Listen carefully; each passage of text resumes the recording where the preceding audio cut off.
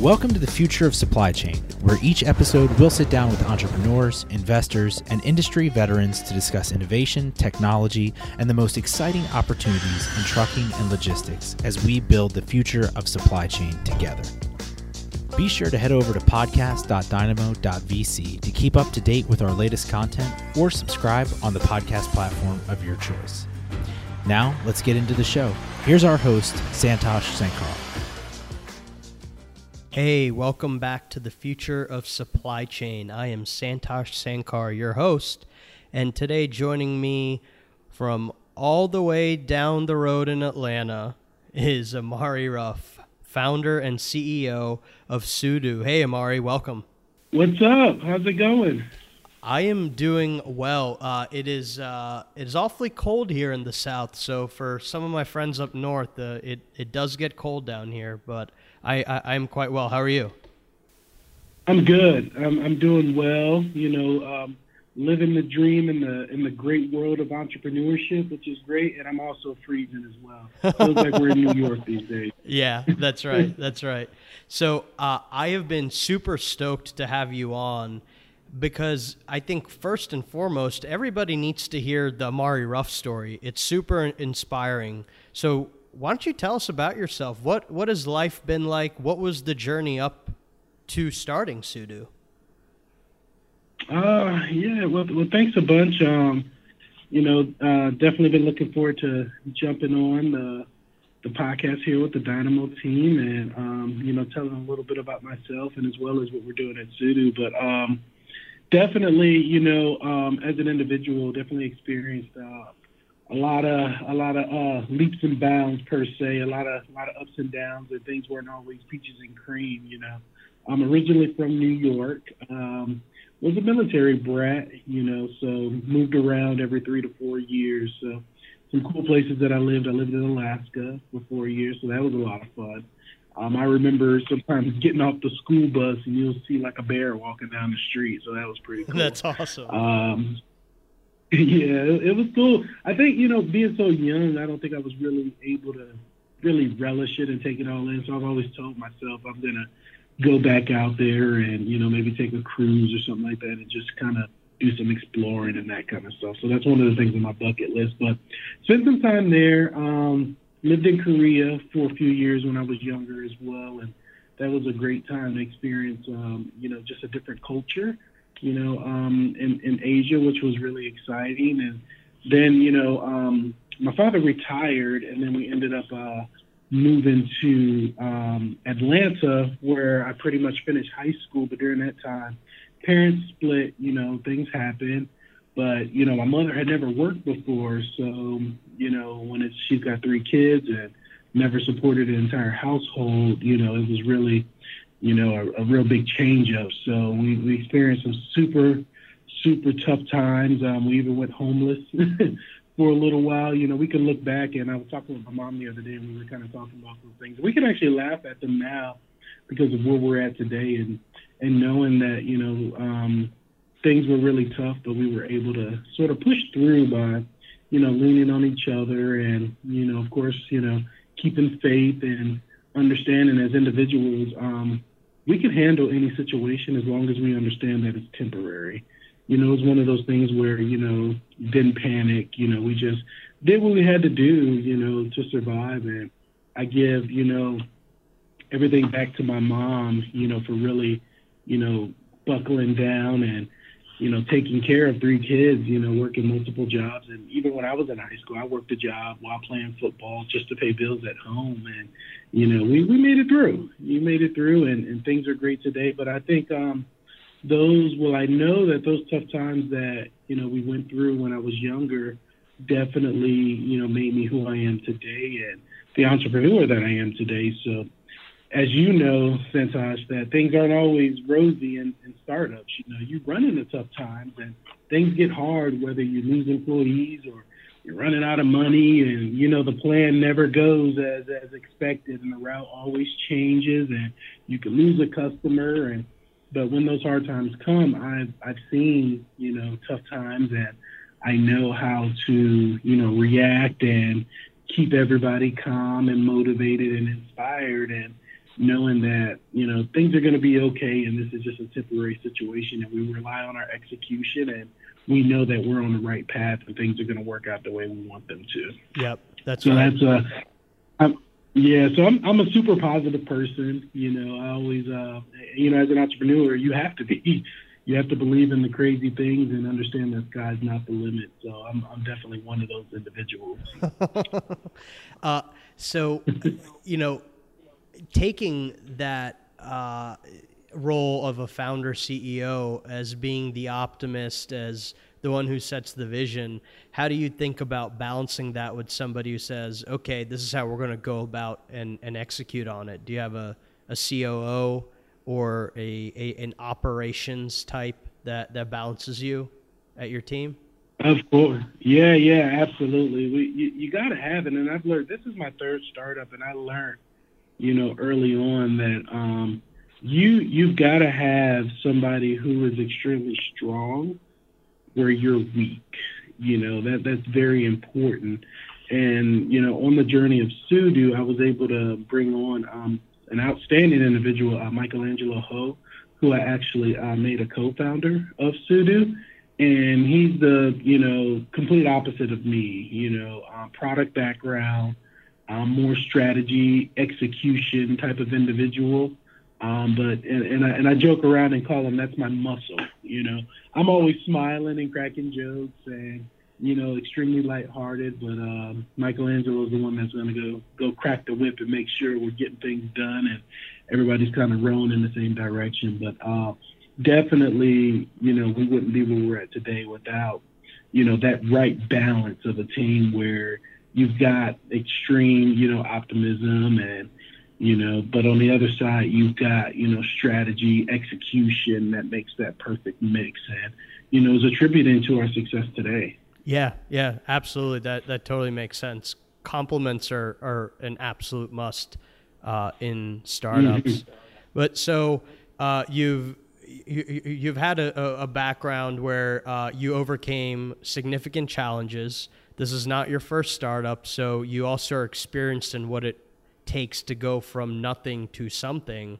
So what are you guys building down there at Sudo in Atlanta, and why trucking? How did you even stumble into the industry?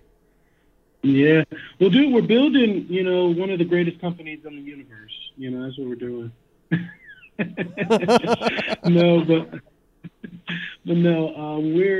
We're building a logistics marketplace that leverages technology to connect small and medium-sized trucking companies to corporations that ship goods. So we are working to, letting shippers know that transactions can be done with small and medium-sized trucking companies without having a traditional broker in place, without having any human touch. So that's some of the things we're working on down here, and we're housed right on the Georgia Tech campus and we're actually in the Georgia Tech incubator. We've got some extremely strong relationships here with the Georgia Tech supply chain and logistics department, which we've been able to cook up this amazing technology stack. But when I got into trucking, my previous business was a telecommunications company, all service-based. We did residential and commercial installation service for major cable providers like your Comcast, Charter, Time Warner, and Cox. So we did work for companies like that, and I started that business with one truck, a few $100, and was able to grow it to over 200 trucks and 5 offices across the country. Wow. And exit that business. Yeah, so it was a fun ride, and I owned a lot of assets. I owned a lot of trucks, but they weren't tractor trailers, but they were like Ford Rangers and Nissan Frontiers and Sprinter vans and things like that. So when I exited, I looked at logistics as a low barrier of entry, and my initial goal was to start a trucking company.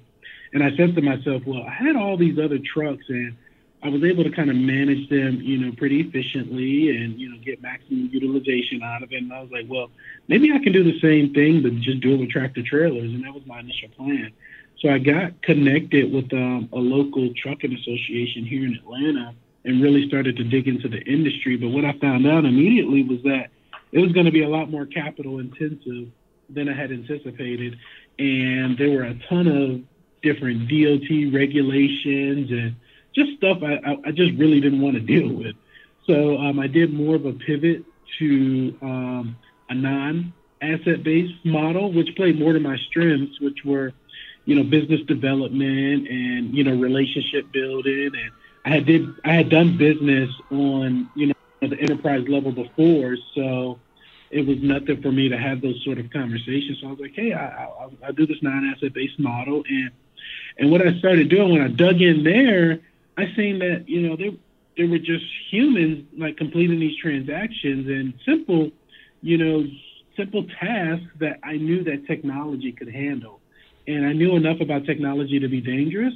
And I was like, hey, I think we can build something interesting here because I don't see anything off the shelf that's really solving a problem. Yeah. And that's, how we started on the path of Studio. And when we think about technology in freight brokerage specifically, we've seen a year where there's been some splashy fundraisers amongst some later stage players. But how do you think about that? What should technology be doing to provide an edge or a privilege to a broker? And how are you thinking about that as the leader at Sudo in using that to build your moat and build an enduring company that you can step back in 10, 15 years or so and say, this is the best freight brokerage in the world, if not the best company in the world? Yeah, no, great question. There's been a ton of, dollars thrown at this industry because investors are looking and saying that, golly, this thing's $700 billion, there's a lot of opportunity out there. And once they seen how antiquated and fragmented the industry was, they started to throw money at people they felt that could solve that problem. And, that's where you see these huge fundraisers where, people have been in business, 4 years and getting billion-dollar valuations. I mean, it's crazy. But honestly, here at Sudo, it excites us because, number one, it's validating the market. It's letting the world know that there is activity and opportunity in this industry, number one. It's unsexy, but with technology layered on top, real problems can be solved and real money can be made and lives can be changed in a positive, manner, number one. And so that pretty much excites us, honestly. And then when you look at, the technology that you could add or develop in this industry and what should it do, I think it's a matter of looking at the different tasks that individuals do in a traditional brokerage, whether that's, faxing over rate cons or, giving directions or reaching out to the receiver just to make sure, the times are good, the appointment times are good, or appointment times needs to be changed, or, just checking in on the driver to make sure that he's on his route and he's not running late, and, invoicing a customer, and just all of those different things that you have to have an army of people doing, or it could be even compliance and all of those things. You look at where we are with technology today, a lot of those things can be done without humans.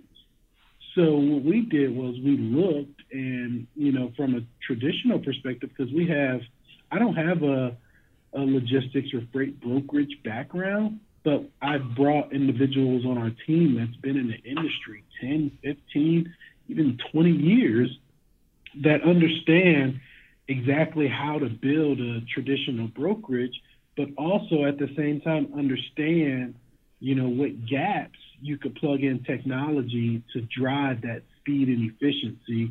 Hence the name Sudo, speed and tempo in Chinese. And that's a big reason, why we chose that name, but just because of the efficiencies that we're providing the industry from a technology perspective. So when we're developing now, that's how we're looking at it. Like, okay, we know that you're not going to be able to, at least today, have no human touch. This industry, you're still going to have some sort of human touch there, whether that's on the shipper side or the carrier side. But it's more of a human in the loop approach to technology is how we view things. Yeah, I tend to agree where I call the current phase in freight brokerage that we're in a technology-enabled phase rather than an end game where it's entirely technology-driven. So totally agree with that. So, as an example, if you were to broker a load on behalf of a shipper, how does the pseudo way compare to the traditional brokerage way of doing so? Because it sounds like, in effect, a human in your organization can actually have greater throughput and ultimately, over time, perhaps better margins than an incumbent that does not use this type of software. Yeah, that's absolutely right. I'm going to do my best at answering that without giving away our algorithm. But, so when we look at a transaction, it could be something as simple as working with the customer in their spot market. So when individuals are, your traditional incumbents are working with a company, a shipper, and they're working in that spot market, they have sometimes a room full of individuals that are watching that spot market and pricing, different lanes and those and trying to win that freight. That's a process for Sudo that, we have no humans to complete that. And we feel confident enough in our pricing algorithm that we are, leveraging, external market data, our own internal market data, taking weather and, seasonality of the industry all into account and coming up with the most optimized price for each particular load and making sure that at the same time the customer is getting the best price, but our other customer, the carrier, is getting the best price as well, and both sides are happy. So that's one thing, how we look at and I know how we differentiate, from some of the incumbents. And then it's just a matter of like the small things, whether it be, different check calls or, invoicing the carriers or the shippers or, scheduling appointments and things like that. A lot of those things are automated on the Sudo side. And the way we look at it is, I know there's a metric in the industry where, one, carrier operations individual can manage about 7, maybe if they're a high level performer, maybe, 10 to 12 loads per day, completely. With our system, we can 3, 4, 5x that, that production, wow. Which, in turn increases, our margin, as a business, which is already extremely thin. So right. that truly excites us as we're trending towards the truly scaling, time frame for the business. Yeah.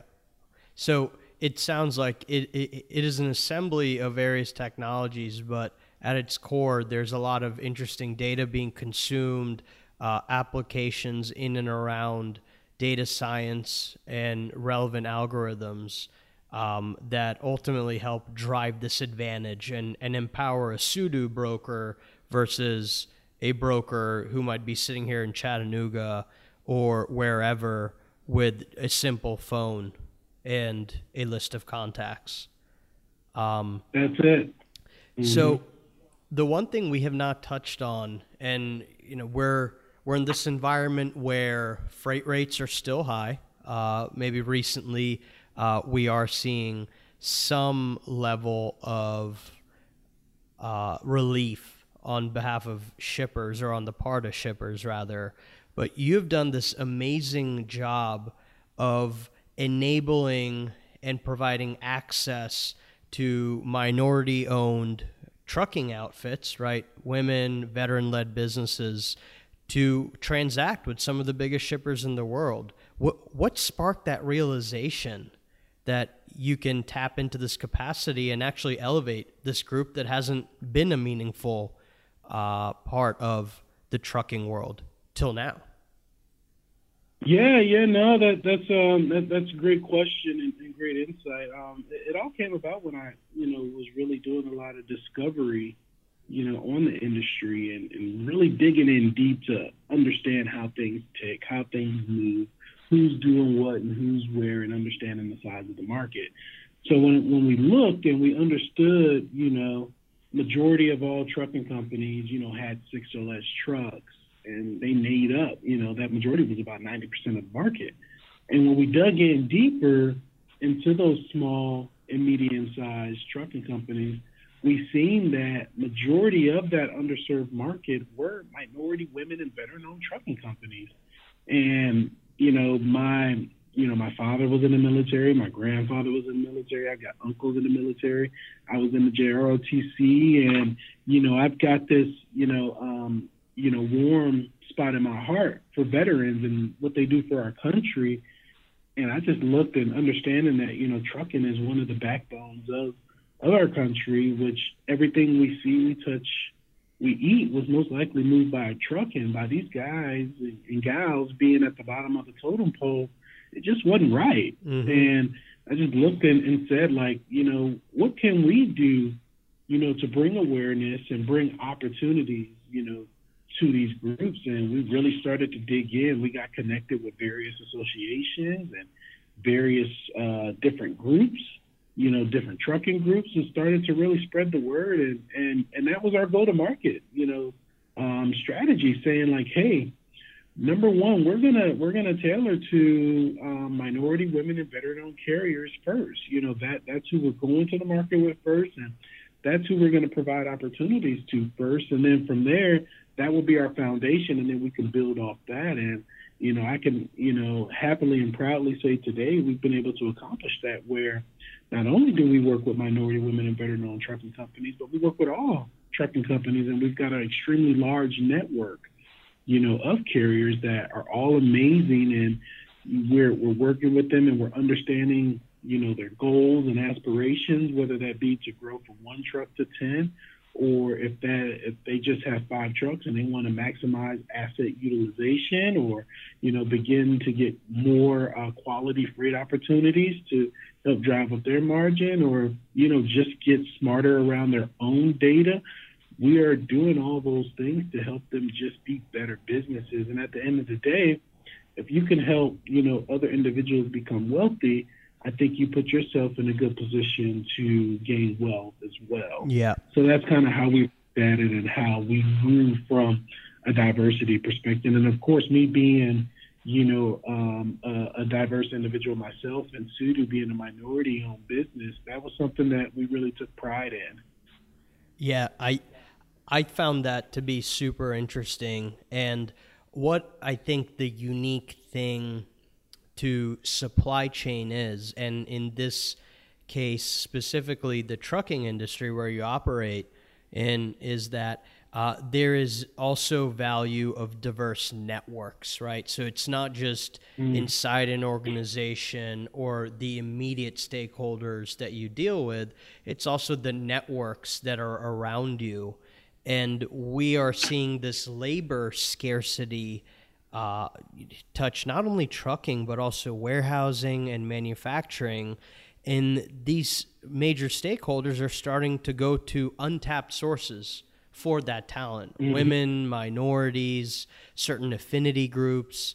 Are there certain benefits that you have seen and that listeners should be aware of when you have these various stakeholders come to the table? Because we always talk about the benefits, but would love to hear how you have seen the benefits with your capacity providers or your suppliers bringing those differing perspectives to the table, because I think it's definitely plentiful. So I want to shed some light on that. Yeah, you're absolutely right. There's a lot of benefits that you can gain as a corporation when you're working with these underserved groups, whether that be minority, women, or veteran-owned trucking companies. Because especially at the enterprise level, a lot of these corporations have diversity initiatives. Mm-hmm. And diverse initiatives doesn't always just mean, minority.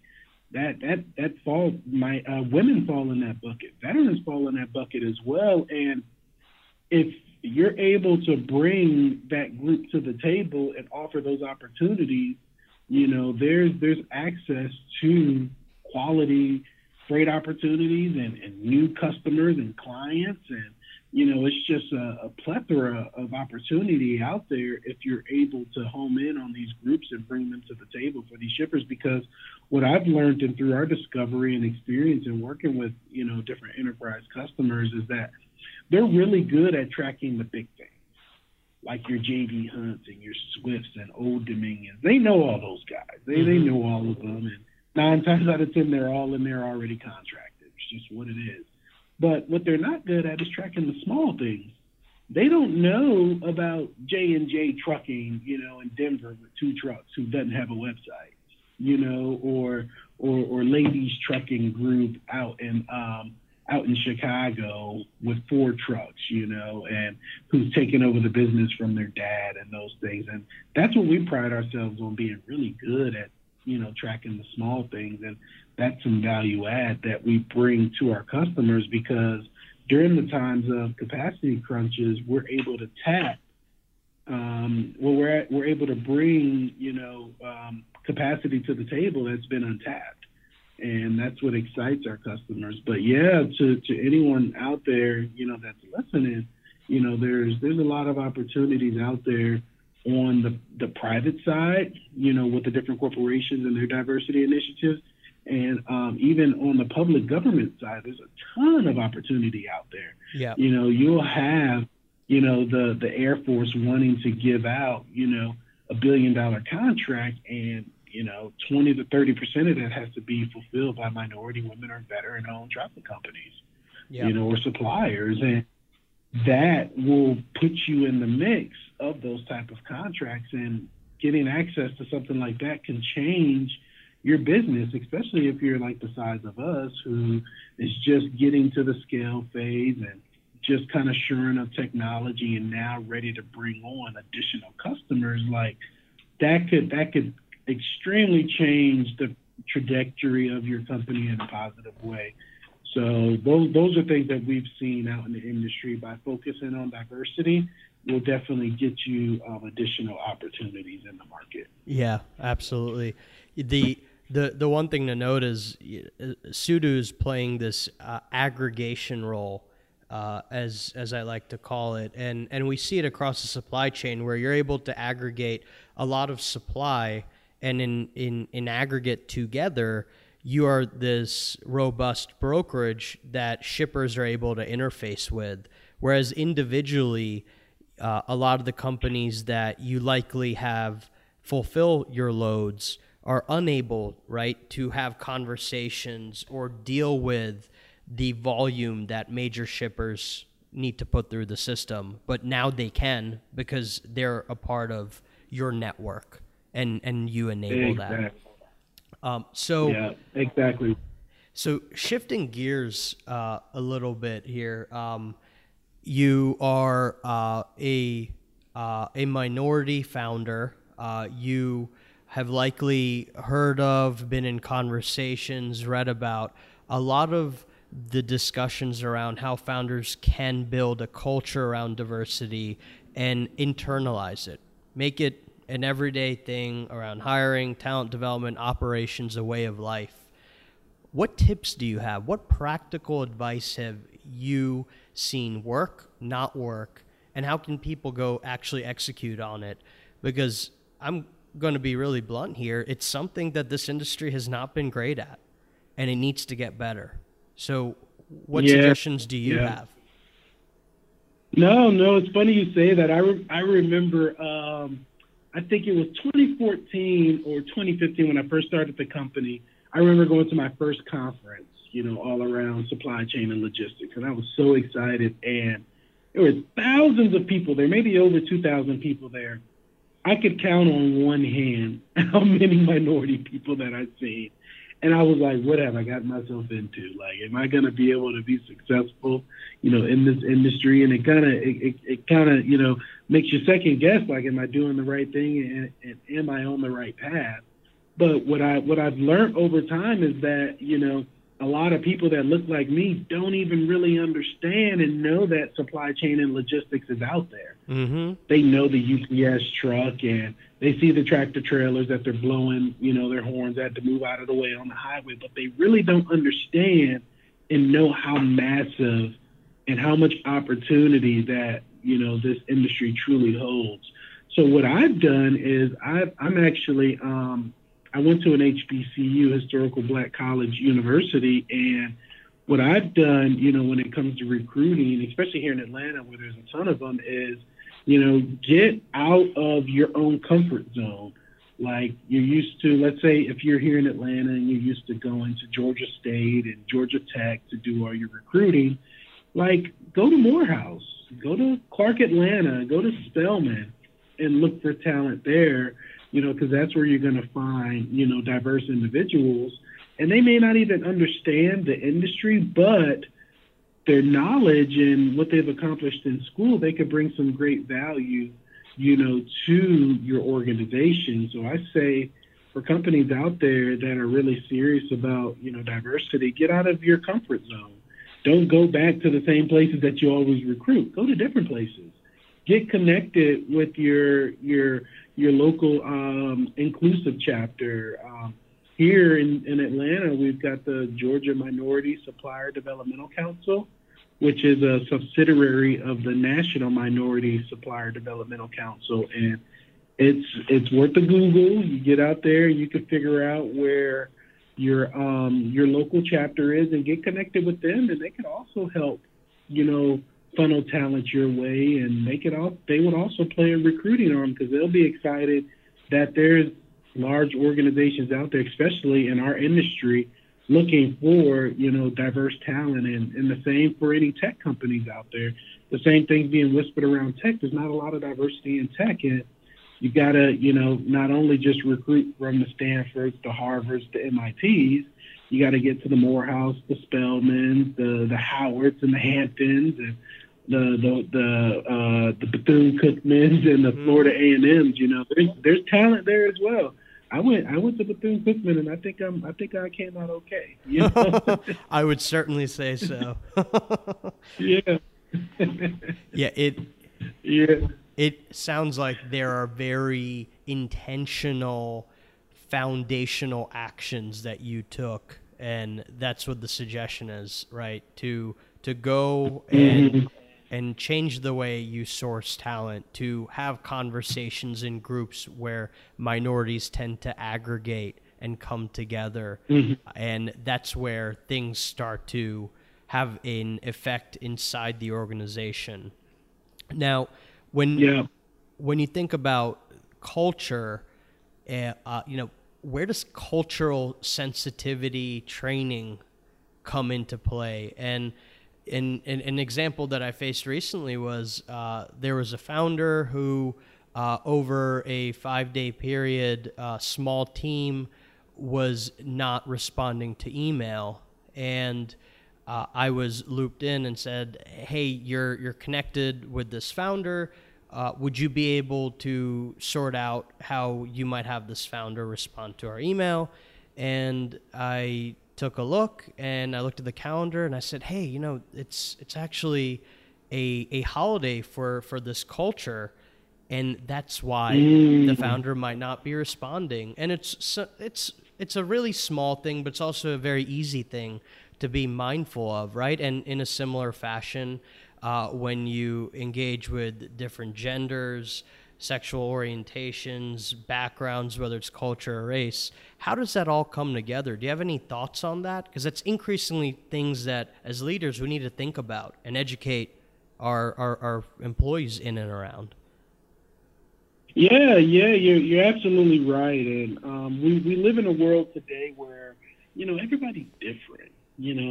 No one's the same, and there's so many different religions, none better than the other, but people just do things different. And I think, what we do is we take time to get to know the individuals that work under our umbrella. It's just a matter of, just understanding, where they come from, who they are, and especially in a startup environment, giving individuals, the opportunity to be themselves. We push that a lot, internally with our team, saying that we try to drive an environment of innovation where, you could be on your third week of the job. If you feel that there's a way we could do something different and be more efficient, like, let us know. Let's whiteboard it. Let's talk about it. And that's one of the things that really excites me about working, with the startup, knowing that, there's an open door policy and everybody could really be themselves, and it's not a suit and tie kind of environment. It's one of those things like,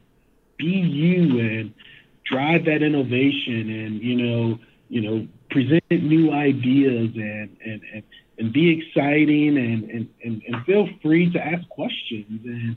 And I think when you have that sort of environment, people open up and people are themselves. And we would have known if an individual was of a different religion, because we would have, they would have talked about, hey, I'm getting excited about X coming up next week. Or, this is coming up and I'll be away from my computer from this time to this time because I'm fasting or whatever it is. I think, when you drive, that open, cultural environment that drives innovation and for people to be themselves, I think you learn so much about each individual on your team because no one feels like they're in a box.